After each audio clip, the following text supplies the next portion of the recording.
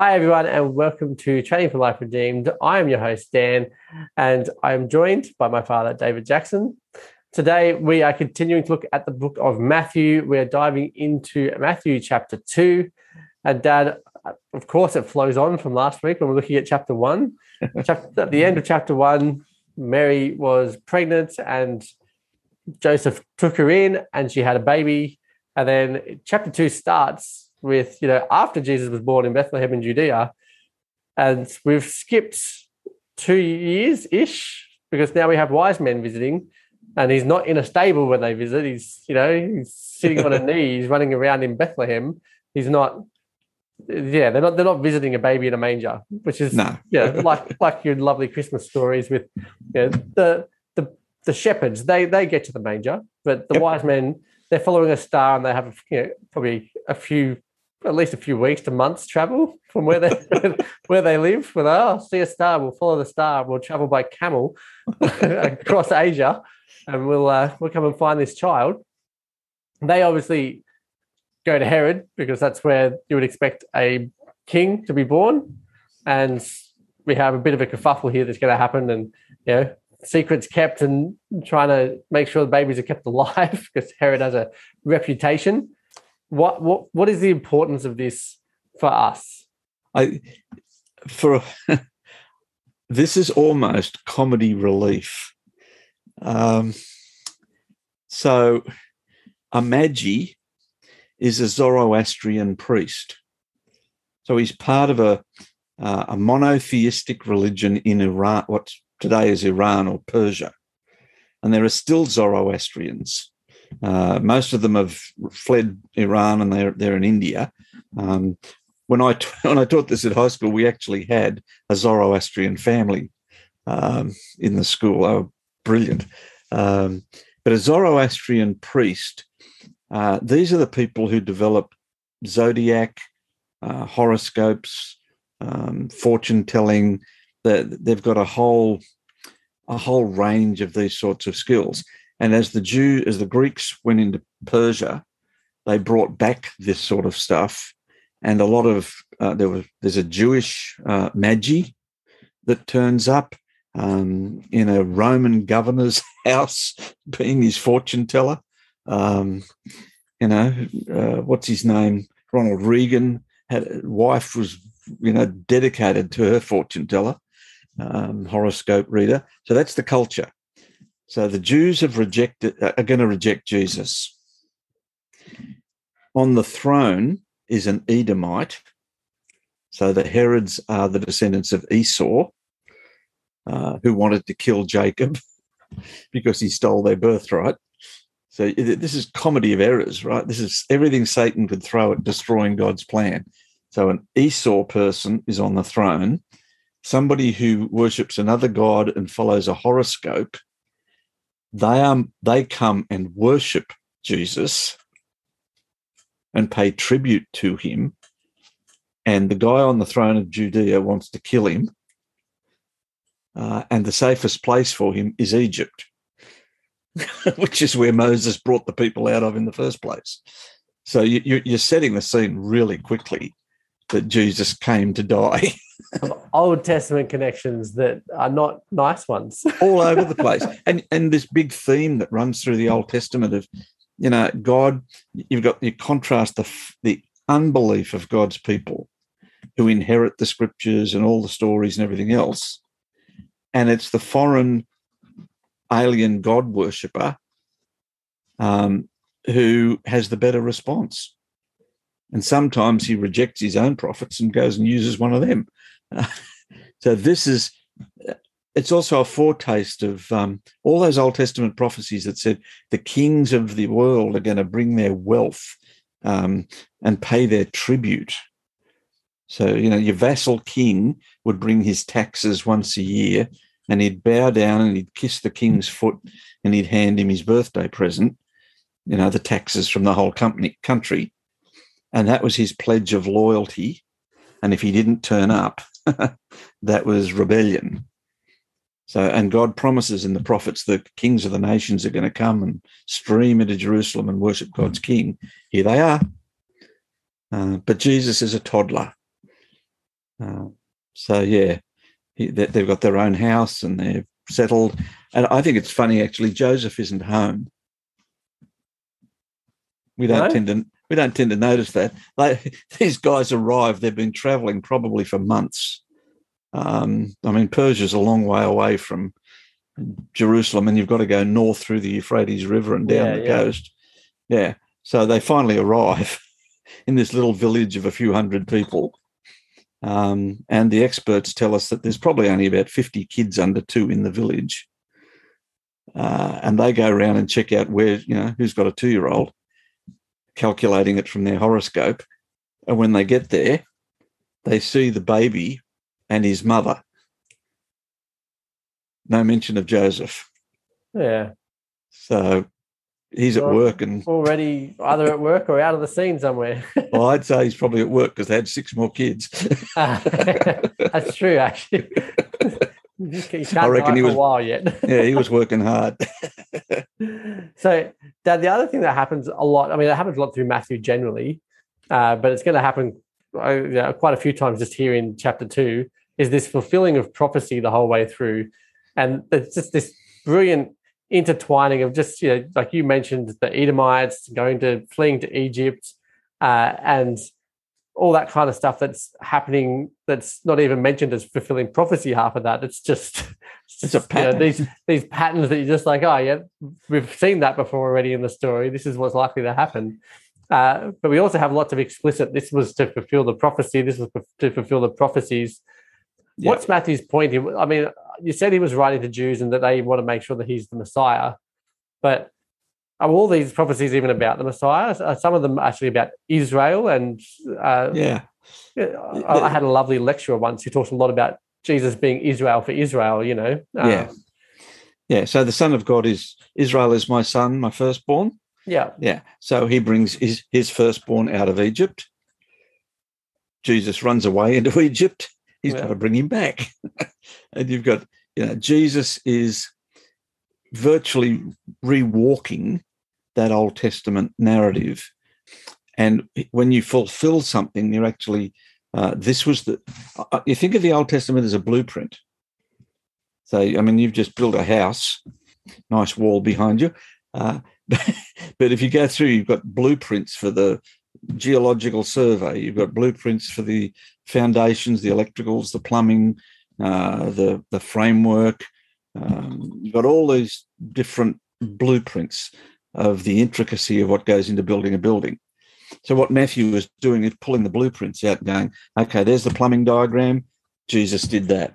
There's the electrical diagram, Jesus did that. And he's just pulling them out of the Old Testament sheet after sheet. There was the blueprint, here's the reality. And if you don't have the blueprint, you don't really appreciate. Like, I'm looking at a white wall behind you. That doesn't tell me anything about what went into putting that thing up. No, you don't quite get the 3 layers on the outside, then the studs, the electrical work that's below me. You can't quite see. Yeah. Yeah. So a lot goes into bringing the Saviour into the world. And Jews who've been reading their scriptures they've got the blueprint, but they have no idea. It's like having a jigsaw without the front picture. So you're going back and you're pulling out those pieces that you knew from the Old Testament. Where do these fit in the big picture? Yeah.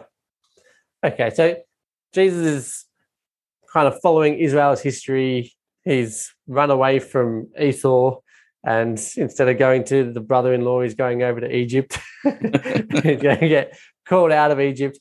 He doesn't go back to Bethlehem. He goes back to Nazareth. Yeah. And he's raised in Nazareth, which is it's up north. It's not near Jerusalem. So he's, safer there, I guess, in one sense. But also he's going to be raised as a bit of a country boy out in the middle of nowhere, because he's not even, Nazareth isn't like it's a big town. It's tiny. Yeah. Like, even today it's tiny, and it's a modern city. It's tiny.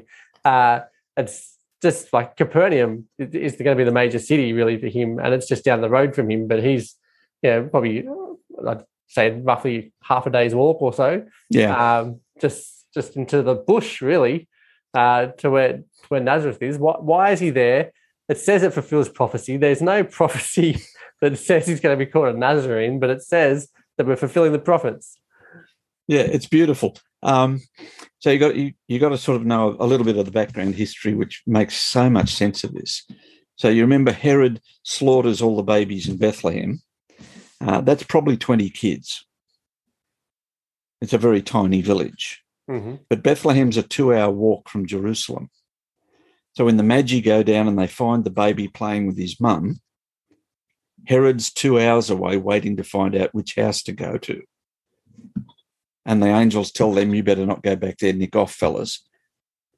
And then the angel goes to Joseph and Mary and says, get the heck out of there, people. And they leave that night. So if you remember the Exodus narrative, Pharaoh changes his mind in the middle of the night, go. And Joseph and Mary do a midnight dash, because if by midnight Herod hasn't heard, he's just going to come down and do everybody. And he had a reputation. I mean, he killed his wife, his children. Just before this, just before he died, he killed his son and heir. When he died, he issued orders that all of his wife's family were to be slaughtered because they belonged to the dynasty that used to rule Judea. And after he died, his son, who did eventually inherit the tetrarchy, the quarter area, he went out and slaughtered all the people that slaughtered his, that broke into his father's tomb and smashed the place up. So, I mean, there's people getting killed left, right, and centre associated with these Herods, and the Romans aren't impressed. So he nicks off and he goes to the northern part of the kingdom, where he's out of reach of the guy that's down here in Jerusalem hammering away.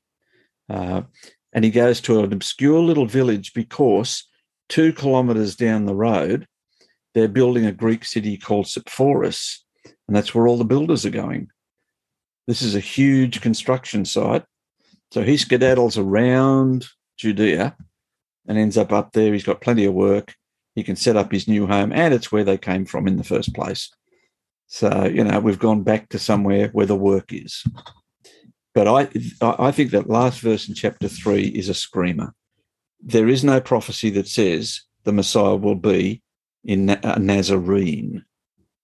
Now, some preachers will look at that and go, oh, well, he was a Nazarite. Well, he wasn't. Okay, so Nazir is different from Nazir. And a Nazir doesn't drink wine, and Jesus did. In fact, a couple of weeks after a few days after he started his ministry, he made 700 bottles of wine.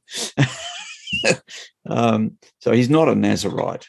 A Nazarene, if you remember, when Nathaniel was invited to come and meet Jesus, he made a comment, does anything good come out of Nazareth? I mean, Nathaniel was a real snob, which you can't really afford to do when you come from Cana, which is just as small and 2 blocks down the ridge. It's sort of like that might be why, because it's 2 blocks down the ridge. It's just like, that's a very little town like mine, but sort of Liverpool versus Manchester. But the difference is, this is an obscure little town way up in the sticks, and the prophets do say that God chooses the insignificant. He chooses the nobodies. And if you go back to the Old Testament, he doesn't take David's elder brother and the good-looking people. He rejects Saul, who's tall and good-looking. He goes for the little wimpy runt of the litter, David. And he just keeps doing this.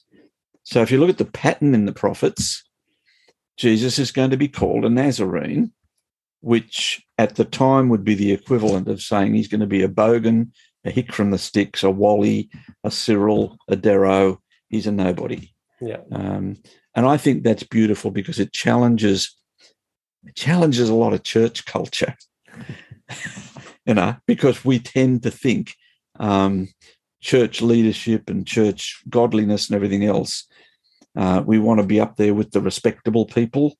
We want the Oxford D Phil. We want all, I mean, who doesn't want a nobody? I want an Oxford D Phil. What the heck? But the point is, the action is where the nobodies are.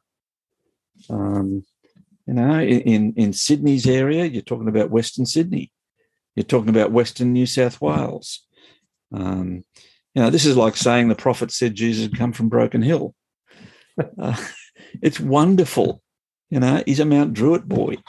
That gives me good news because that's where God's focus is. He's on the people who are on the fringe, on the edge, and he's going to pull the Messiah out of nowhere, so to speak, even though you've had plenty of warning about who he is and where he's coming from. So all your respectability, all your pride goes out the window when you come to deal with this fella. This is God's king, and he has come out of nowhere, as it were. He's one of the fringe people, and I love that. Well, Dad, that brings us to the end of episode 60. If you are listening and you would like to grab the study notes to go along with this episode, head over to trainingforliferedeemed.com/60. You can grab the study notes there. If you enjoyed the episode, please leave a review for us, and we would love it as well if you hit the subscribe button and come back and join us next week as we look at Matthew chapter 3.